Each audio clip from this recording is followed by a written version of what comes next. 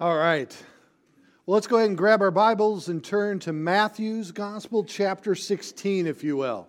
Matthew's Gospel, chapter 16. Beginning in verse 1. And then the Pharisees and Sadducees came and testing him, asked that he would show them a sign from heaven. And when he had said to them, "When it is evening, you say it will be fair weather, for the sky is red. And in the morning it will be foul weather, for the sky is red and threatening.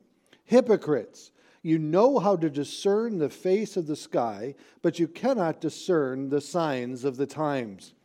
A wicked and adulterous generation seeks after a sign, and no sign shall be given to it except the sign of the prophet Jonah." And he left them and he departed. Well, here we are. We're standing on the eve of New Year's together here at Calvary. We're looking now into 2024. It sounds kind of strange when you say it, doesn't it? 2024. It's hard to believe. Here we are, 2024. As Jesus walked through the earth, various signs were given to those around to display that he was the Messiah. Of course, turning water to wine, healing the sick, raising the dead, causing the blind to see, the deaf to hear. And yet, the Sadducees and the religious Pharisees at that time, who were diametrically opposed to one another, their theology was quite contrary to one another, were able to unite together to confront what they believed was a common enemy, that is Jesus. Questioning him and testing him once again, they asked the question, "Show us a sign from heaven. Do something spectacular." Now, think about that for a moment. All the things that Jesus had already done up until that point were obviously insufficient for them, and they still needed more proof. And then he points to the fact that they could discern the weather by looking at the sky. If the sky is red in the evening, you'll have a nice day the next day. If the sky is red and threatening in the morning, you know that day is going to be troublesome. It's going to be difficult. They were looking for a sign to confirm his identity. After everything he provided, the 300-some prophecies that he fulfilled, they still didn't get it. You know, we have signs everywhere pointing us in various directions, communicating to us various messages. We are surrounded by various signs. I stopped counting on the way to church today how many signs I had to pass just from driving from my home to here. There's always a sign trying to communicate something to you. And after a while, you just dismiss them. You just kind of drive by them. I mean, you can't even drive down the highways without seeing all kinds of lewd signs, can you? Driving from Chicago into Indiana, you would think that the only thing that exists in our state are adult clubs, okay, pornographic places, and then once you enter into Indiana, all they have is fireworks, okay? Interesting. All kinds of signs. I'll never forget when I went tubing with my friends down a river, thinking it's going to be just a easygoing, what do they call, lazy river type of experience in the tube. You know, if you've ever gone to a water park, my wife loves the lazy river. You know, she can sit in the tube and very little energy is expended, okay? I always have trouble getting in. I fall out. I have to get back in. I get a kid bumping into me in the back saying, "Come on, big guy, move it," So I thought that we were going to just have this lazy stroll down the river. And as we were traveling down the river, all of a sudden there was a sign on the side of the river. "Rough waters ahead." Great. That's the last thing you want to see in a river when you're in this little tiny tube, okay? And it was a kind of a dry summer, so the river was shallower than normal, all right? And let me tell you, that sign was an understatement. And it was hard driving home 4 hours because my rear end found every rock along the way, okay? So I ask you this morning, as we enter into 2024, what is the sign above the beginning of this new year?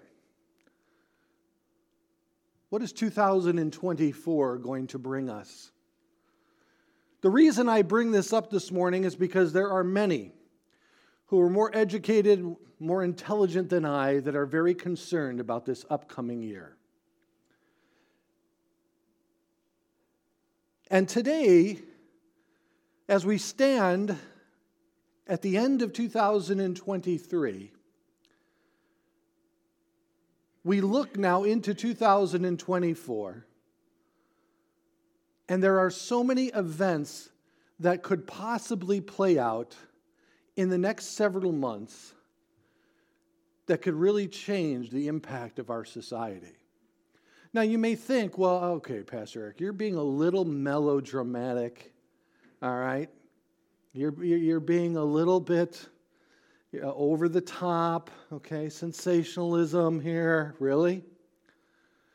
On Christmas Eve, on Face the Nation on CBS, a prominent reporter named Catherine Herridge, an investigative reporter for CBS.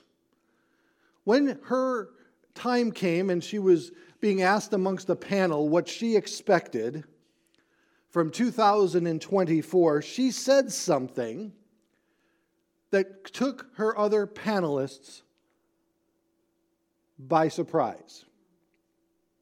Now, before we get there, I want to back up for a moment.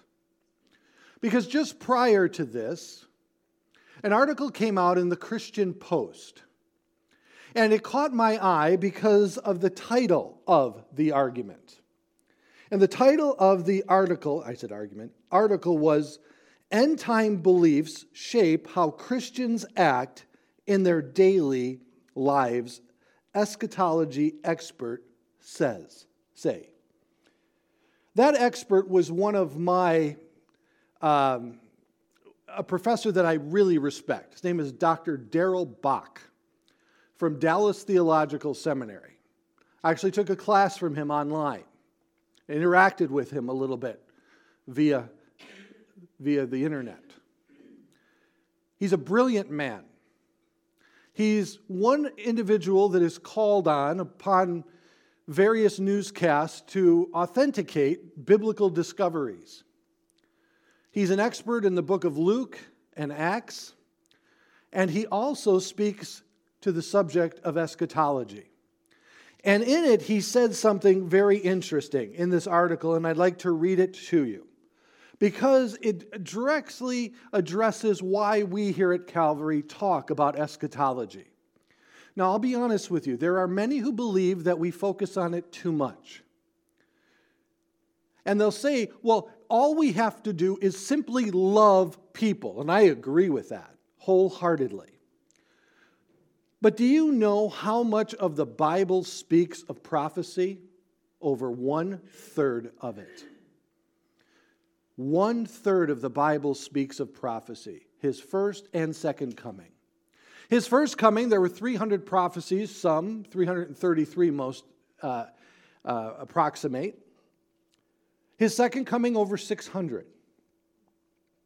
Jesus rebuked the religious leaders for not recognizing his first coming and gave us double the amount of prophecies concerning his second coming. So I think that as you go through the scriptures, it's important just to take them as they come. And we are living in times like we have never seen before. Would anybody disagree with me on that? The world stage is like we have never seen it before. Dr. Darrell Bach said this, and I thought this was very bold of him to say this. Bach warned that by not wanting to learn details about the end times, some Christians are missing some things that you need to know and understand and appreciate in order to understand who you're supposed to be now. As we're looking at who we are in Christ, understanding our identity as God has created us, Dr. Darrell Bock makes the statement that to understand who we are supposed to be today and what we are supposed to be doing now is dependent on our view of eschatology, the study of the last days.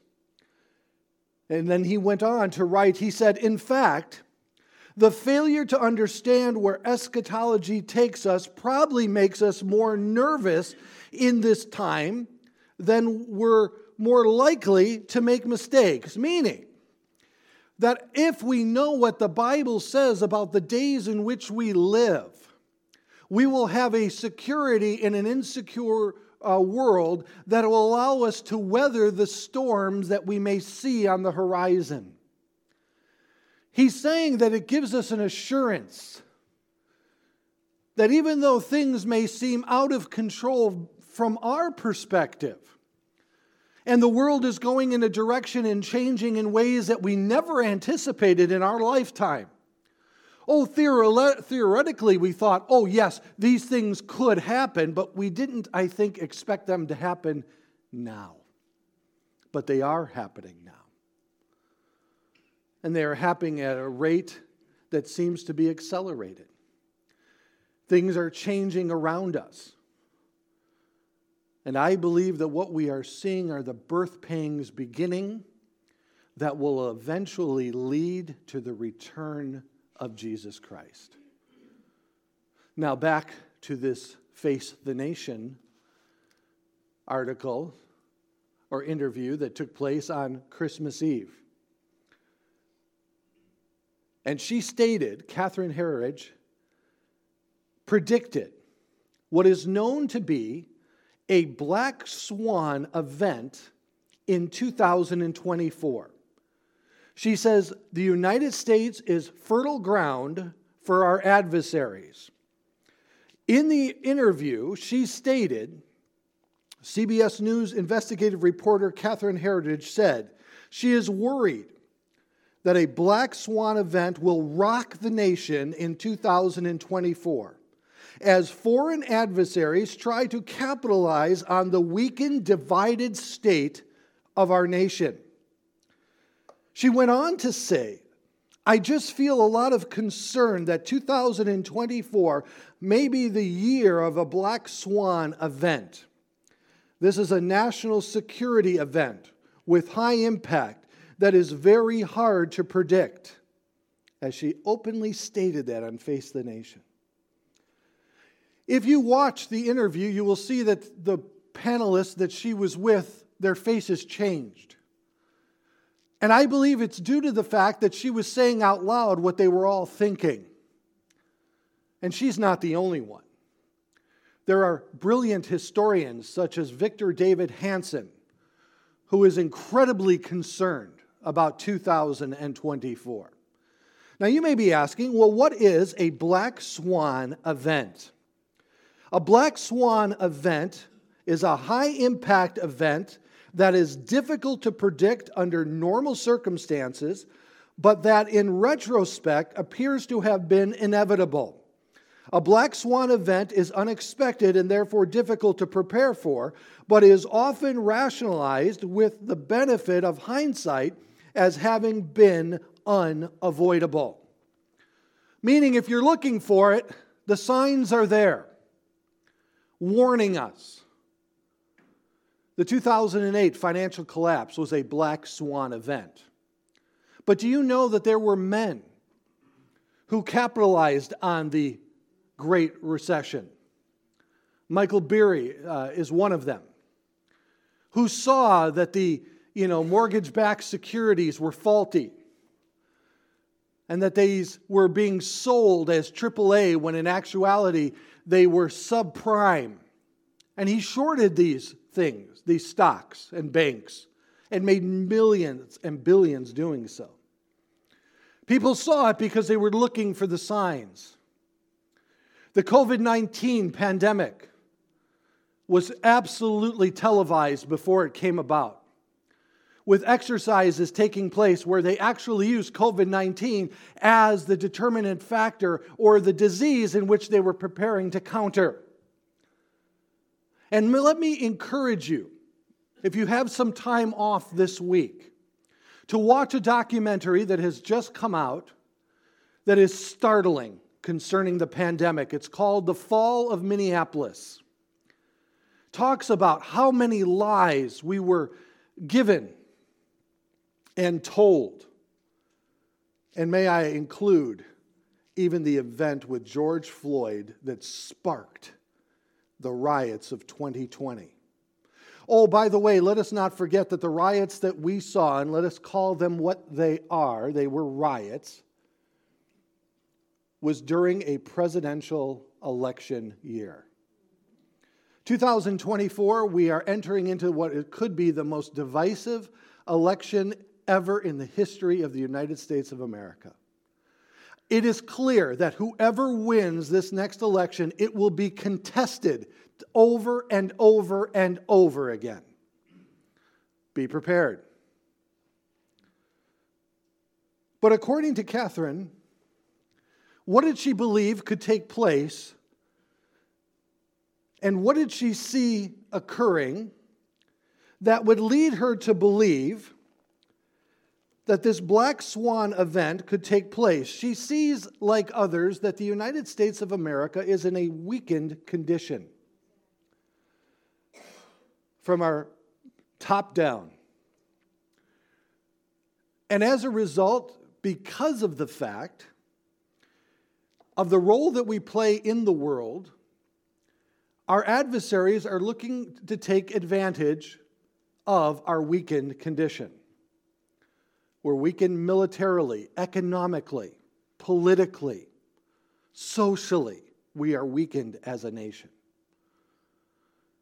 We are truly reaping what we have been sowing for many decades. But the number one scenario that people see being played out in the United States of America in the next few months is a large-scale cyber attack. A cyber attack that will cripple the most fundamental elements of our society. This is where they believe we are the most vulnerable. To top it off, at the beginning of December, a movie was released on Netflix called Leave the World Behind. In this movie, they painted the picture for us of what a cyber attack would look like, getting the conversation started, of what could possibly happen next. What would happen if a cyber attack took place? And in this movie, they depicted what was a varied stage, a 3-stage event. And then, of course, after the movie was released, experts weighed in on the possibility of such events. When my daughter and I were watching it, and I cannot recommend it because there's a lot of language in it that is inappropriate, but because of the subject matter, I thought it was interesting. My daughter and I talked for about it after a while because we said, is it possible? In the movie, they showed how the cyber attack proceeded in a number of steps. The steps involved shutting down the means of communication, transportation, the financial systems, and turning off public utilities like electricity and gas. Now think about that for a moment. If the electricity went off, how much of our society would come to a screeching halt? In the film, the next step was causing misinformation and pitting different sides against each other and attack society in a strategic way. These stages fed off of the fact that when it was not clear who was actually attacking, who was actually the attacking party, people within the country will fight amongst themselves And the last stage may or may not involve a coup d'etat or an invasion. So, they disrupt us through a cyber attack, our most basic functions in life, turning ourselves one against the other, defeating our nation, not from without, but from within, is what they are suggesting in this movie. So the experts were asked, could such an attack be possible? Concerning the growth of cyber crimes that target financial infrastructure and military sectors, experts believe it is very likely that it is be possible to carry out a wide-ranging attack like a fire sale. It's possibly just a matter of time before a large-scale version of such an attack is attempted. Oh, and here's the kicker. It was produced by Barack and Michelle Obama. What do they know that we don't? Very interesting. It's also good to know that Julia Roberts is working again. No, just kidding. Unbelievable. Cyber attacks are real.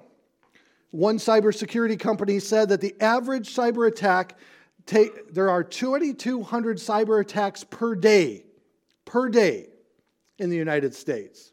This includes personal, corporate, utilities, and government systems. When a cyber attack happens every 38 seconds on average. In the U.S., a data breach costs on average $9.5 million to correct. It is predicted to cost $8 trillion by 2030. This is our great vulnerability. And this is where people are looking to see where our weakness will be taken advantage of. But there's a second. And this is one Victor David Hanson is concerned about. Victor David Hanson is a professor. He was with Stanford and other high Ivy League schools. He's a classic historian. He's conservative. And he is greatly concerned that what we will see here in the United States of America is civil unrest like we have never seen before in 2024, either preceding or succeeding the election in November. This time, he is concerned that it won't be Antifa that will come forward, but this time, as we would call them, patriots coming forward. Now think about it. We're going to talk about that in just a moment. I want to show you a video of the summation of Victor Hanson's summation of the United States of America and where we are currently at to describe why there are angry Americans. They were once called by Nixon the silent majority, who are now becoming so frustrated with the condition of our country. And many who realize that this frustration is growing are attempting to disarm these individuals by registries, such as taking place here in Illinois, of weapons. But Victor David Hanson really summarizes well why we are as frustrated as we are and angry as we are, leading to what could be not simply civil unrest, but is it possible? Civil war? Let's take a look. The American dream was that you could say what you wanted. You had freedom of expression and lifestyle. If you worked hard and played by the so-called rules, then you prospered and you were secure. Tell that to somebody who's living in Chicago, San Francisco, Los Angeles, Baltimore, Washington, Memphis, Minneapolis. If you go into those cities, there's carjackings, there's mass looting, there's theft, there's human excrement on the sidewalk. You fill up your tank in California, it's $5.50 a gallon. You go in to buy something to wire your house, it's $120 for a roll of wire that used to cost $30.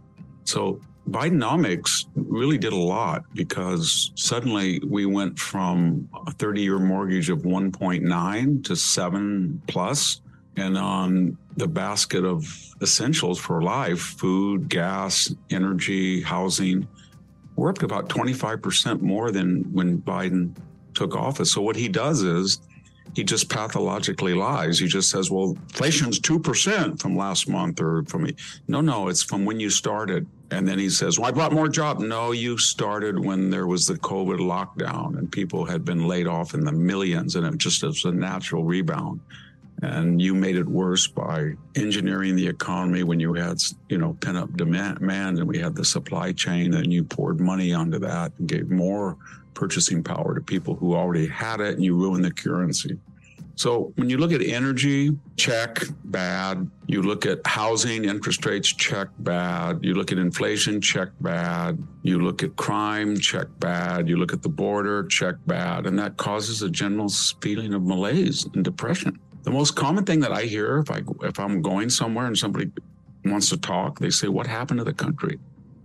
What the hell happened to the country? When did Americans say that you could go into an Apple store and just steal and you would be exempt? Or when did Americans say that people could come from the Middle East and disrupt Thanksgiving or tear down flags on Veterans Day or try to disrupt Black Friday shopping or take over bridges or scout out and harass and try to harm Jewish students at our universities? Weren't they guests? Aren't we their host? Is that how they reciprocate our magnanimity? So there's a lot of things that bother them. And they look at overseas and they're tired of wars and they don't want optional engagements. So they get depressed and they say to themselves, what did the leftists do with the power we gave them? And they flooded us with immigrants who don't like us, and they allowed crime to escalate to out of control proportions, and they hurt us economically, and they humiliated us abroad, whether in Afghanistan or other places, Chinese balloon, China, etc. And they're angry about it. So they're starting to say, these people did this to us, and they're shielded from the consequences of their ideology because they're all wealthy. They count on their influence and their money and their networking to shield them from the crime they created, from the costly inflation they created, from the housing crisis they created. So people are getting really angry at them and they lash out. And that doesn't help when the academic world and the media world calls them dregs and clingers and deplorables and irredeemables, chumps, semi-fascist. When you have Joe Biden saying, it's Thanksgiving, we're the greatest nation in the world, we've got to unite, man. While he sends out a little manifesto to how to talk to your ultra MAGA people at Thanksgiving, which is just a litany of lies and disparagements. I think the immigration is really starting to alarm people. And for me, it's bewildering because I wrote Mexifornia 22 years ago. But when you allow millions of people to come from one geographical area without diversity, without meritocracy, without skills, and come without English, and come illegally, then you have a recipe for disaster. And the only way to remedy that, if you're still going to do that, would be to have a confident host that insists on assimilation and integration. But when you have the left, the European and American, or indeed Western left, and their whole rationale for this is nobody wants our agenda. Nobody polls 51% for what we're doing on the border or crime or the economy or foreign policy or energy. So we need new constituents. And when they come in, we give them entitlements and we make them swear fealty to the left. And if you think that's just, Victor's a advocate of Tucker Carlson's great replacement. No, I'm just quoting what they wrote themselves, the new democratic majority, demography is destiny. These are titles of books by the left in triumphalist fashion. I guess what I'm saying is that this new phenomenon that we're bringing in millions of people because the left wants a constituency because its message is no longer resonant, it doesn't work. And everybody on the left knows it doesn't work. And we saw what happened at Martha's Vineyard.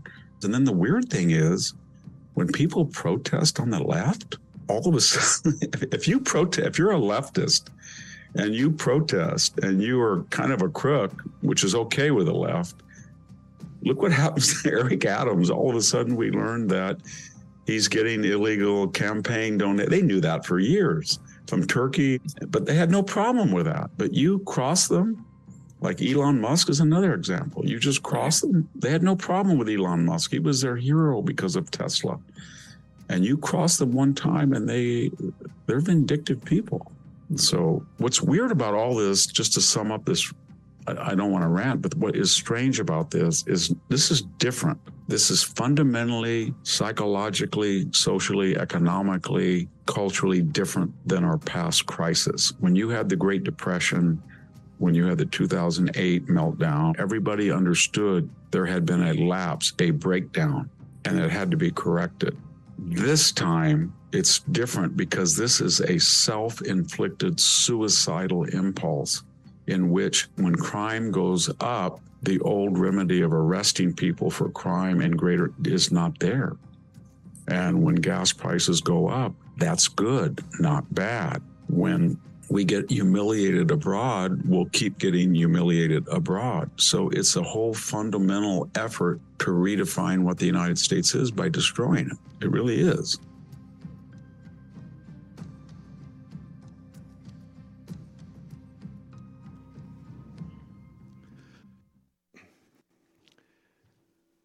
I thought that was one of the best summarizations of what we see happening in our country. Now, we could pretend like it's not happening, but I think we would be foolish if we did. We could be like the beloved ostrich and put our head in the sand and say, oh, it's not happening, but it is happening. And if we allow it to continue to happen, where will we be in 4 more years? Now, in April of this coming year, a movie is coming out entitled Civil War. There should be the slide behind me. And in this movie, if you go online to see the trailer of it, it is pretty frightening. There is a theory, and I'm going to throw this out at you. It's called pre-programming. Have you ever heard of this theory before? Pre-programming is the specific design of releasing certain bits of entertainment for the purpose of conditioning society for what is about to happen next. Now, as I stated earlier, the concern that Victor Davis Hanson, Davis Hanson has, is that it's not going to be Antifa this time, but it'll be the patriots standing up this time. In the last 3 years, Middle America has armed themselves like we have never seen before in our nation's history. And I'm telling you, the temperament of the people are not going to be as receptive and as passive as they were in 2020. We see we are being lied to on every front.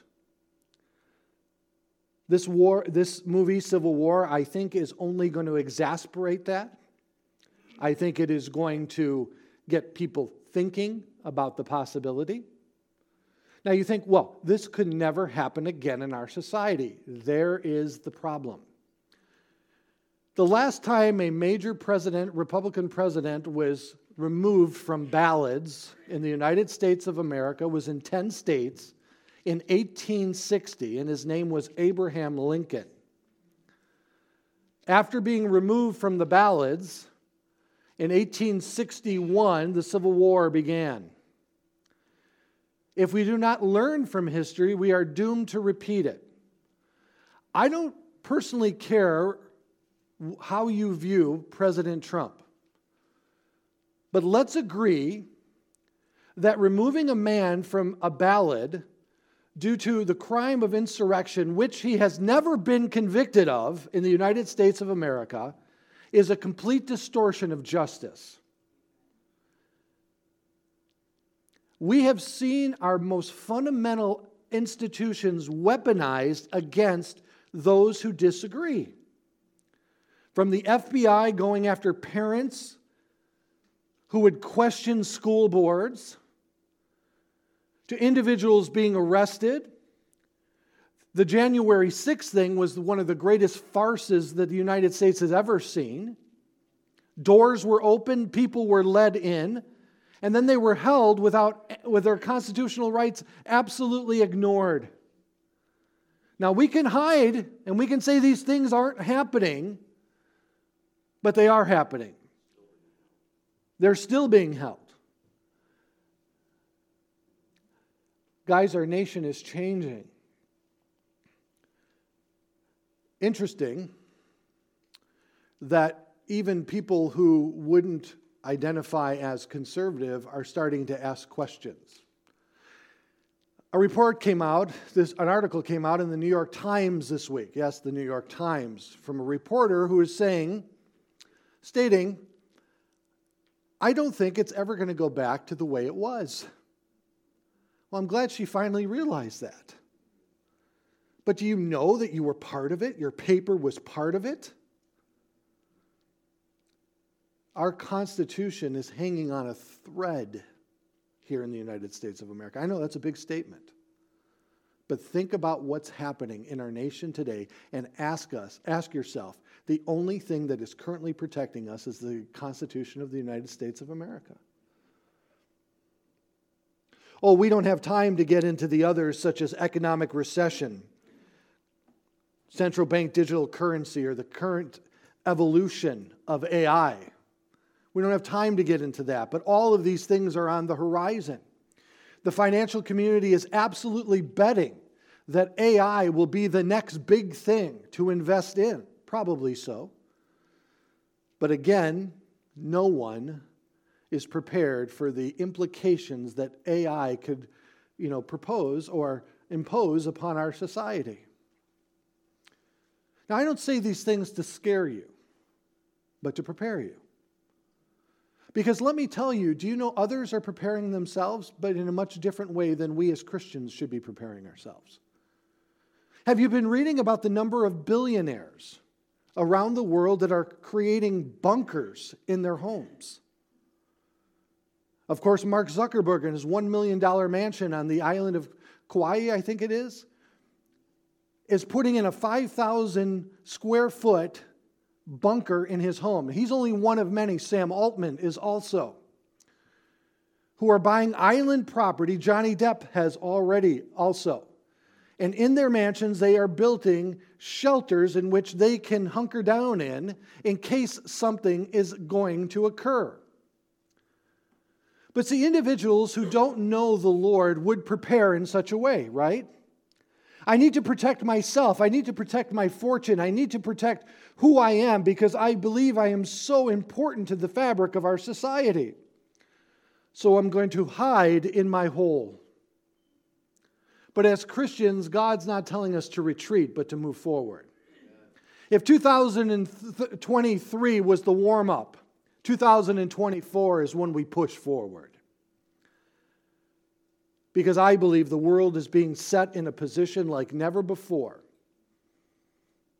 And I'm going to give you some things, 3 things that I want you to consider to help prepare yourself for 2024. And it's not going to be what you think. I'm not going to tell you to go store food, okay? I'm not going to tell you to go arm yourself to the teeth. I'm not going to say buy gold and silver. Because let us all remember that we're part of a bigger kingdom. And our king is on the throne. And this is not our home. We are mere pilgrims passing through. The very first thing that we as Christians for 2024 need to do and commit to this morning is prayer. Notice what the Bible says in 2 Chronicles 7:14. If my people who are called by my name will humble themselves and what? Pray. And pray. That's where it begins. We need to pray.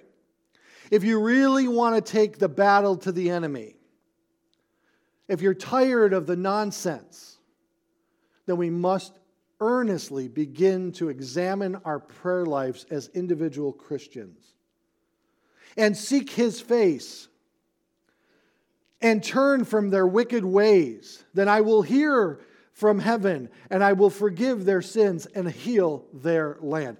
We need that now more than ever, don't we? This instruction is not to the people of the world, but is to you and I. We need to pray. We need to seek His face. We need to humble ourselves. We need to repent of our sins. That's our second step. First, we need to pray. Then we need to repent. Because I think many of us need to be reminded of the words of Jesus that are found in Revelation chapter 2, verses 4 through 5. When Jesus said to the church of Ephesus, He says, "Nevertheless, I have this against you, that you have left your first love. Remember, therefore, from where you have fallen, repent and do the first works, or else I will come to you quickly and remove your lampstand from its place, unless you repent."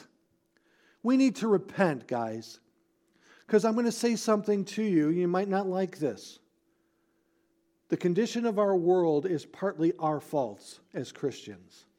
Why? Because for decades we've been retreating. We've been giving social and secular institutions over to the world. We've been hiding in our Christian subcultures. Like, to me, that's like hiding in a bunker and waiting for the storm to pass. We've disengaged from conversations with people around us. We've avoided the world. We've created the scenario of us and them, forgetting that we too were just like those folks who didn't know the Lord until the grace of God got a hold of our hearts. We need to re-engage. We need to be once again actively involved in the pursuit of evangelism. Why do I say that? Because that's number 3. We need to be evangelistically minded when we go out and enter into this world. Amen. We need to remember that this is the mission field that God has us in. Just this week, Dina and I took a ride out to one of our favorite little pizza places. And it was a cold evening, and we were sitting in this little place, and we were enjoying a pizza together, and we had this young gal serving us. And she was, as my wife would say, a hoot. She was a hoot. Dina and I were looking at the servers there, and we're like, wow, they look like they're 12 years old, and this young lady was 19. She was 19. I'm like, she said to me, wow, I guess we're getting older. I go, maybe you are, But in the course of our evening out, we interacted with her. She was very pleasant. She was fun. You could tell maybe she grew up with brothers. She had that kind of personality. And at the end, Dina and I like to bless people, and so we blessed her in a way financially. And she was shocked, mesmerized by it. But it led to a conversation like it always does. And we started talking, and Dina asked her if she had a Bible, and we started telling her about the Lord. But the very first thing out of her mouth was this. She goes, I don't think about religion. I didn't grow up religious. Her only contact with Christianity was the local thrift store that was run by Christians and that they have free Bibles as you leave. That was her only contact.